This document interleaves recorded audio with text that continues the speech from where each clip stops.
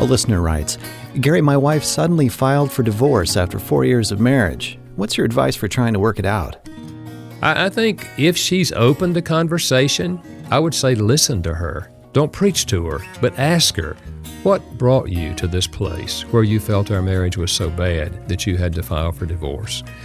And perhaps you'll get some insight as to what happened inside of her during these years that she's been struggling. If she's already, has an affair going on with someone else, it's going to be very difficult, at least at the moment, to restore the relationship because she's comparing the emptiness of the marriage with this newfound excitement of the other person.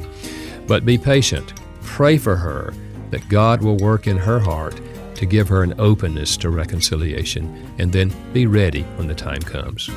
Dr. Gary Chapman is the author of The 5 Love Languages. For more answers, visit StartMarriageRight.com.